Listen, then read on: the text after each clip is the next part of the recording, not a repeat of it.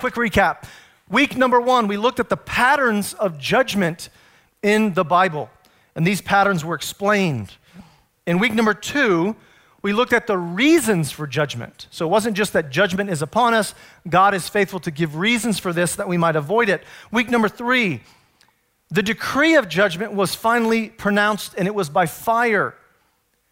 But along with the pronouncement of judgment and the decree was the prescription of God's favor was also laid out. If you followed those principles, there it is, the faithfulness of God and his favor. Week number 4, last week, we got warnings against idolaters, against those who lead others into sin. We also got warnings against us as the faithful if we become complacent. And what we defined as complacent was someone who has the ability to share the salvation message with others or good news message of God and doesn't. They've become complacent. The Bible uses the Hebrew word that meant to freeze or to congeal or to become non-mobile anymore. And there was a warning of judgment and guilt for those of us if we ever become complacent in the kingdom of God. You see, the kingdom of God was always meant that you would become part of an army, and that army has a job, it has a commission, it has a mission, and that is an active mission. It's not a passive kingdom. And that leads us to tonight. If you have your Bibles, I'm going to be in Zephaniah chapter 2. These are going to be the main text, and next week we're going to cover chapter 3. But chapter 2 is our primary text tonight.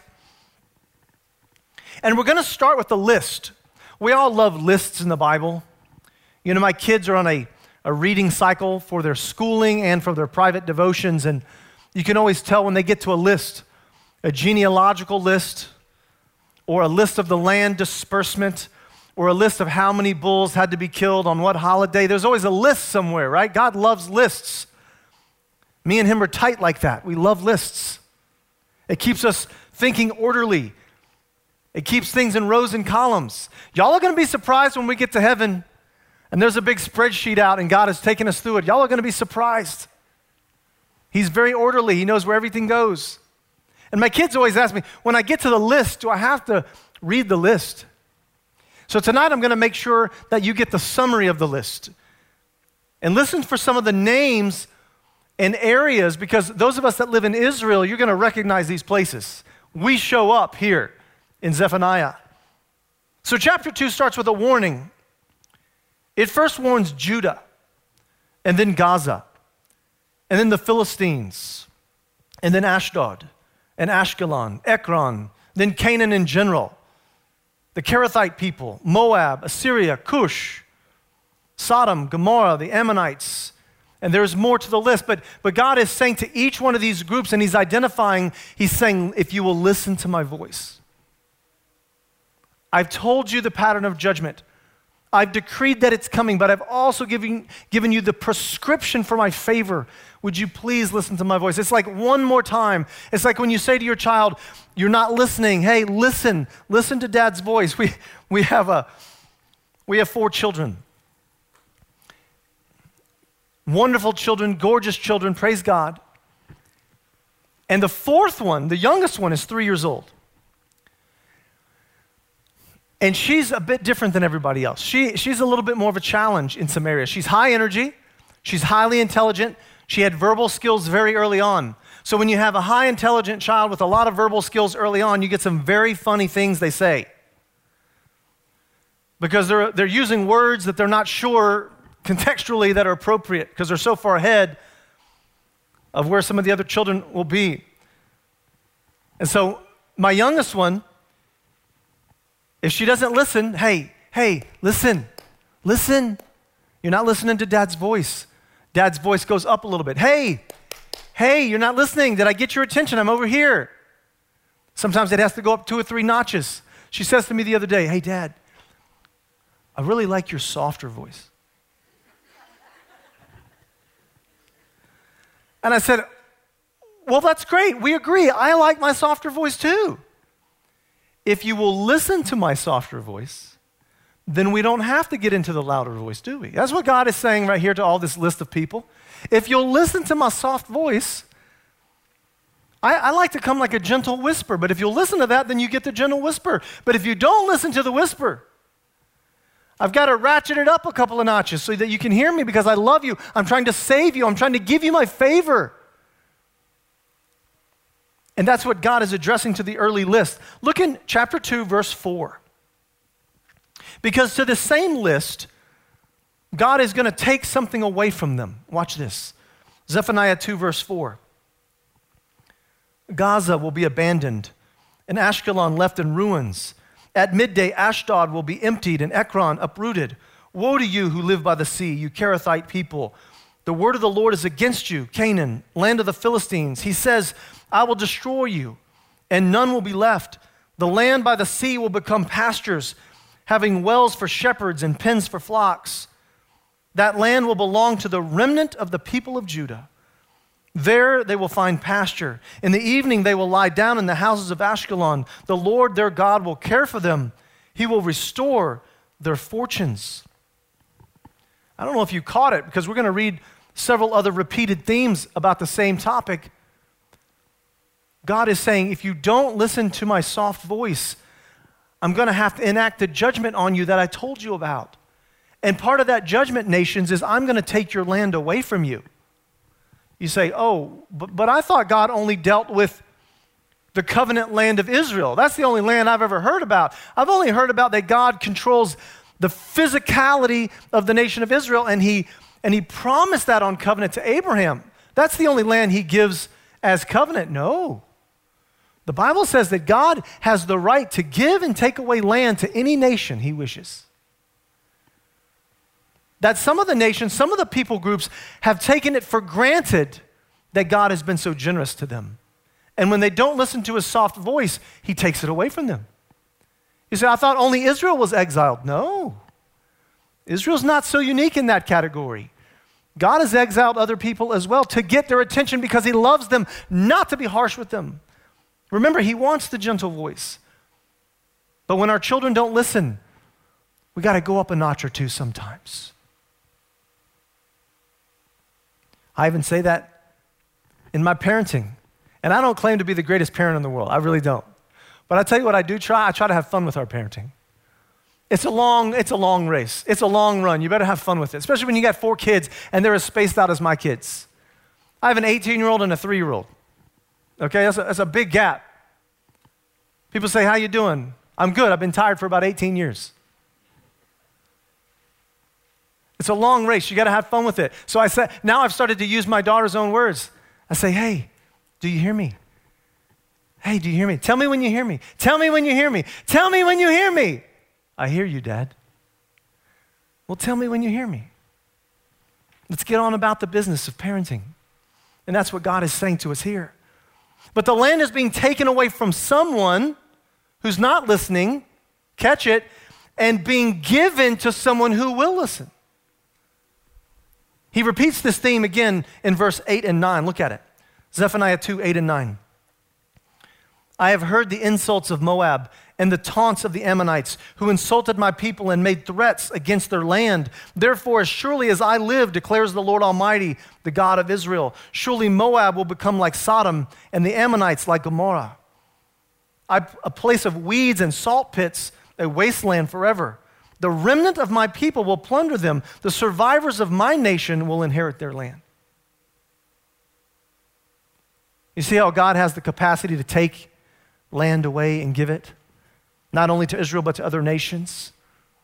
And that's why he's looping everybody into this judgment statement. Hey guys, if we don't pay attention, if we don't walk according to the ways of the Lord, land will be taken. And it doesn't just sit there desolate. God is going to give it to someone else so that the land would prosper. And in this case, twice now, we've heard that God would take the land from these nations that are disobedient, and he would give the land to a group that he calls the remnant. And that's where you're going to see us spend a lot of our time tonight, the remnant. Because the Bible carries with it the principle of the remnant. The phrase or the principle is mentioned 65 times at least in the Bible. There are a few different words that are used, but the word that is used most often is she'arit in Hebrew. It means the rest of something else, a remainder of something that was before. It comes from the root word, lehishaer. It's a word we still use today if we want to stay in a place or leave something behind. There's a couple of different ways we can use that root. But it comes from that same root we use in modern day, something that is left over. It is clearly describing, when it calls this people a remnant, it's clearly describing a smaller piece of what was a larger whole, right? It's a big piece of pie, and now what's left over after you don't eat the whole pizza is the remnant. It's the leftover piece. And that's the word in Hebrew that's repeated most often when we're talking about the principle of the remnant. It's the same phrase that Joseph used in conveying to us his God-given created destiny about what he was called to do. Look at Genesis 45:7, or at least make a note. He says, but God sent me ahead of you. That's God sent me, Joseph, ahead of you, my brothers, my other tribal brothers. God sent me ahead of you to preserve for you a remnant on earth and to save your lives by a great deliverance. Sha'arit is used there. And speaking of Jerusalem's deliverance from the Assyrian army power and from King Sennacherib, we find a verse in 2 Kings 19:30 and 31. God says, once more, a remnant of the kingdom of Judah will take root below and bear fruit above. For out of Jerusalem will come a remnant, and out of Mount Zion a band of survivors. The zeal of the Lord Almighty will accomplish this. Same Hebrew word is used, sha'arit, from lehishael, the remainder, to remain, to leave something behind. So it should be clear from this compilation of verses that we're speaking of a group that remains. They are not like the larger whole. It is something smaller. And did you know, as believers in Yeshua, we are the remnant? I want that to sink in tonight. And you might say, well, are you talking to the Jews in the room, or are you talking to the Gentiles in the room? Both. I'm going to prove to you here in just a moment, we're talking about both. That we as believers are the remnant. There's some definition to different promises that God gives to different groups. Surely there's different callings, different promises, but we both serve the role of a remnant. Jeremiah 23, verse 3. God says, I myself will gather the remnant of my flock out of all of the countries where I have driven them, and I will bring them back to their pasture, where they will be fruitful and increase in number. I was reminded as we study this principle of the remnant, the great prophet Elijah. You see, Elijah had forgotten momentarily that God consistently deals with a pattern and principle of the remnant. For God, this is a big deal. That's why I'm focusing on it tonight. And I want you and us as a community to see ourselves written into the Bible that we are part of a remnant. Elijah forgot about this for a minute. He forgot the ways of the Lord, that God preserves a group special for himself always. 1 Kings chapter 19, and the backdrop here is that Queen Jezebel, who was not the greatest queen in our history, she's quite evil, she's quite mean actually. She's an idolatry-driven person. She promotes idolatry in Israel.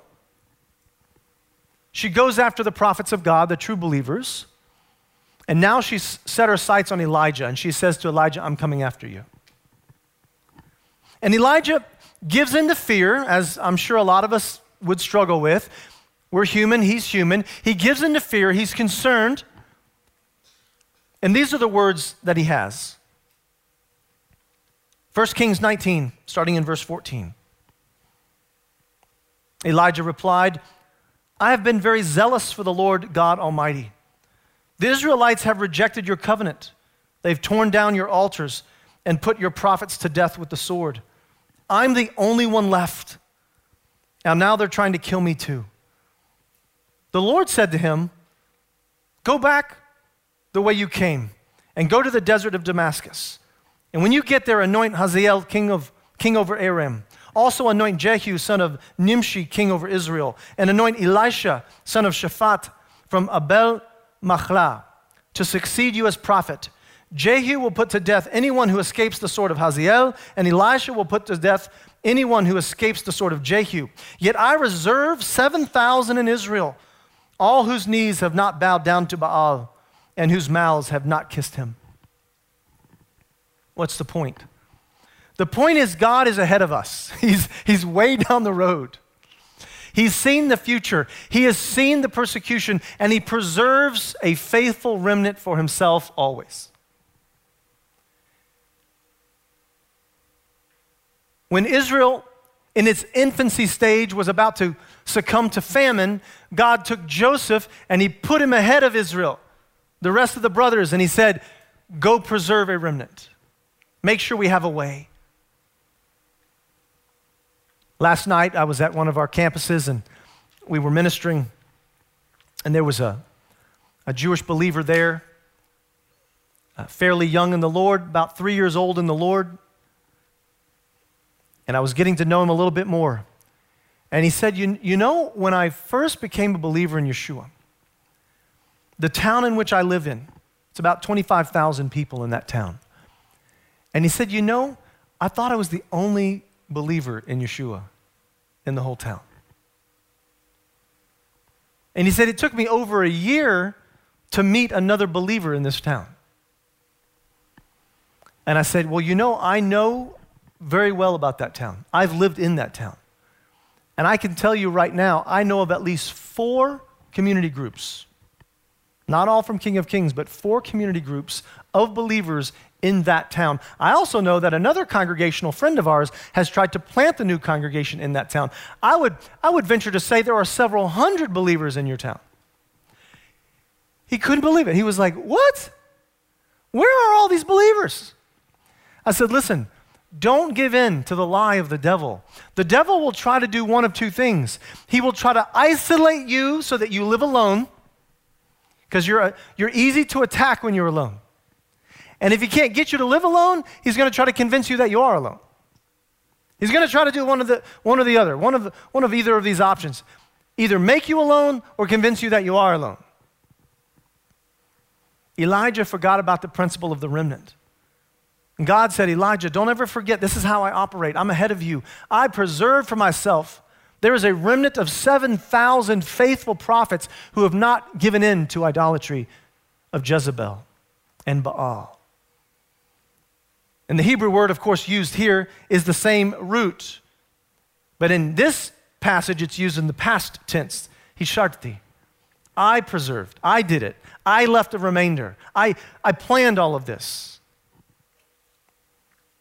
It's that same root we've seen in about 5 passages tonight already. You see, God does not let his promises fail. And even though the people of Israel as a collective national group, and I need you to hear me on this, because one of the things I get to do pastorally is I get to shape our theology and doctrine into sound theology and doctrine. We believe in the whole Word of God, Genesis to Revelation. We believe it's one consistent story of salvation and redemption. We believe God never changes. Remember the title of the series, Does God Change? The answer is no. So we look for patterns, and when we find patterns in the Scripture, we build theology on patterns. We don't build theology on singular verses, right? It's important that we know that. And so I want to shape some doctrine for you tonight, and that is this, that even though the people of Israel as a collective national group rejected the covenants of God, rejected the Messiah, rejected the ways of the Lord, and did not listen to his soft voice, God had to raise his voice louder and send them into exile multiple times. But even though this happened, there was always a faithful remnant that followed the Lord. Always. The covenant of Israel remains intact for 2 connection points. Hear me on this. I had a philosophy and theological doctor one time. We were discussing the remnant of Israel, and he was looking at the verses in Romans, have I rejected my people beyond recovery? By no means. And he took this approach and he said, but Israel collectively, they rejected the Messiah, so God rejected them. And I said, buddy, you need to read Romans again. Yes, Israel rejected the Messiah as a national group, as a collective whole. But not everybody in Israel did that. God has always preserved for himself a faithful remnant from among the larger whole, a small group. And it is through the faithfulness of the small remnant and the ever faithful God that bridge of covenant stays connected. You say, well, I thought it only depended on God. Well, God will always be faithful. He's not going to break his covenants. He just stands there waiting for us to do our part. But if there's never a faithful remnant, then God is standing there by himself at the altar. There's nobody there marrying him. He has a partner in this, and that is the remnant. God has always preserved for himself a faithful remnant to connect to his faithfulness. There's a faithful remnant. And the covenants have always been preserved on these two bases. Let me take you to our first key phrase of the night. Even though the Jewish people rejected Yeshua as the Messiah, as a collective national group, there has always been a faithful Jewish remnant of believers that have preserved the ongoing covenant with God. Elijah had to learn that lesson. You say, well, what about the exile? They were all unfaithful. That's not true. Where do you think the majority of the prophets were in this story? Jeremiah and Isaiah, they were faithful people. They were holding on to that remnant covenant promise. What about Mordecai and Esther and Daniel, Shadrach, Meshach, Abednego? We could go on about the faithfulness of the prophets, of the writers. There was always a faithful remnant. And lest you be concerned, if you're in the room and maybe you're not from the Jewish family line tonight, maybe you're concerned, am I part of this? God has an important role for Gentile believers to play. Because whether or not you realize this, Gentile believers, you are also part of a faithful remnant. You see, the Jewish believers are a small remnant of a greater Jewish nation. But a Gentile believer is a small part of a much larger earth whole. A Gentile believer is a remnant of all of the Gentile people around the world who don't believe. Just like the Jewish believers are a remnant of the Jewish nation that doesn't believe. Do you understand? And it's important that God continues to make these comparisons and similarities because it helps us to work together as a team. Let me remind you of a couple of these similarities. Jews and Gentiles, are we or are we not both saved by the same grace of God? Yes? Romans 3:22, the righteousness is given through the faith in Yeshua, the Messiah, to all who believe, and there is no difference between Jew and Gentile. Let me be clear. Because it's talking about salvation and faith, it can then go more specific and say, when it comes to salvation and faith, there's no difference between Jew and Gentile. Everybody comes to the Messiah the same way. That doesn't mean Jews and Gentiles are called to do the exact same thing. They're not always called to live the exact same way, especially in their cultural expressions, sometimes even in their covenantal outworkings. But when it comes to salvation and faith, Jew and Gentile, there's no difference in how we are saved. Romans 8 and 9 both make it clear that Jews are adopted into God's family. They were the first adopted sons, but also Gentiles are adopted. Did you know that? Jews are adopted. Gentiles are adopted, Romans 8 and 9. Romans 11 makes it clear that both Jews and Gentile believers are branches in God's olive tree. What am I doing? I'm building the similarities for you. I'm building the patterns of the Scripture. We don't build theology on one verse, we build it on patterns. Exodus 19, verse 6, and 1 Peter 2, verse 9, both make it clear that Jews are a royal priesthood and a holy nation, and Gentile believers are a royal priesthood and a holy nation. So we're all remnants. We all come to salvation the same way. We are both adopted into God's family. We are both branches in God's olive tree. We are both a royal priesthood. We are both a holy nation. Gentile believers, you have to understand the importance of your role. Don't ever feel like you're on the outside somehow. You are a partner in this with Israel. That doesn't mean you have to act Jewish or live like a Jew or call yourself a Jew. We're not saying any of that. But you're a partner in what God is trying to do in the preservation of the remnant on earth. And now that we've confirmed both Jewish believers and Gentile believers are both remnants working together, God is taking away, back to our original text, Zephaniah 2, God is taking away the land from the unfaithful. He's taking away the prosperity. He's taking away that favor, and he's giving that favor to the remnant. It's the gift of faithfulness to the remnant. Now be careful here. There are some boundaries that we want to note. And that is, when it comes to the physical land of Israel, we believe that the physical land of Israel was given to the Jewish people.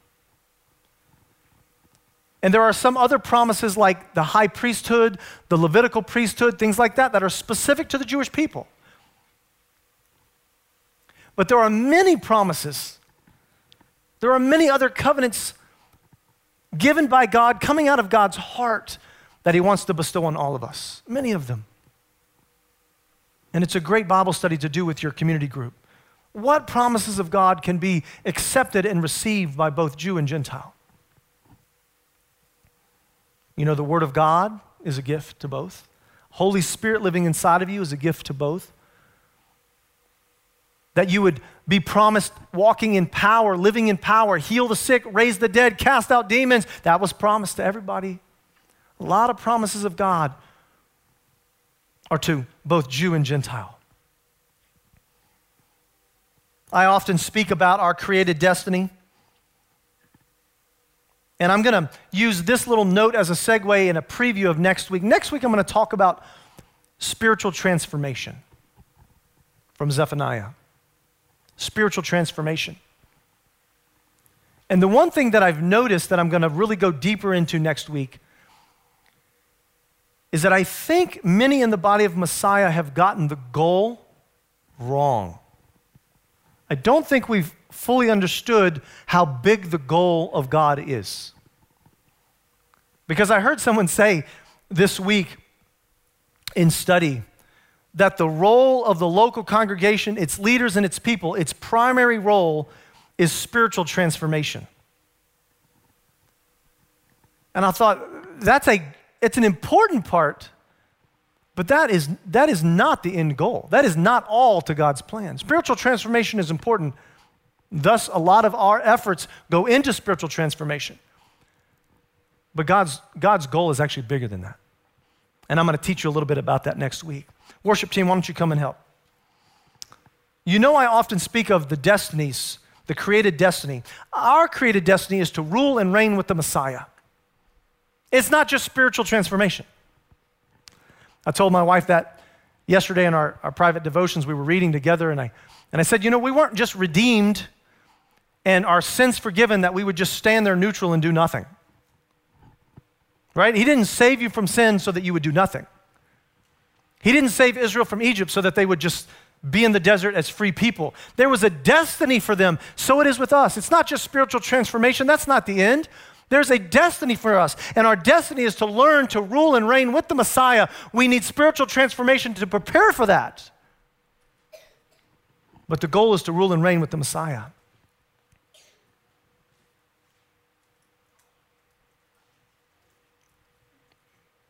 Zephaniah, you see, he wants us to keep our eyes on the prize, and he paints a very big picture. He wants us to follow the Lord to be a good example to the world around us. He doesn't want us to get caught up in idolatry or causing others to sin or complacency.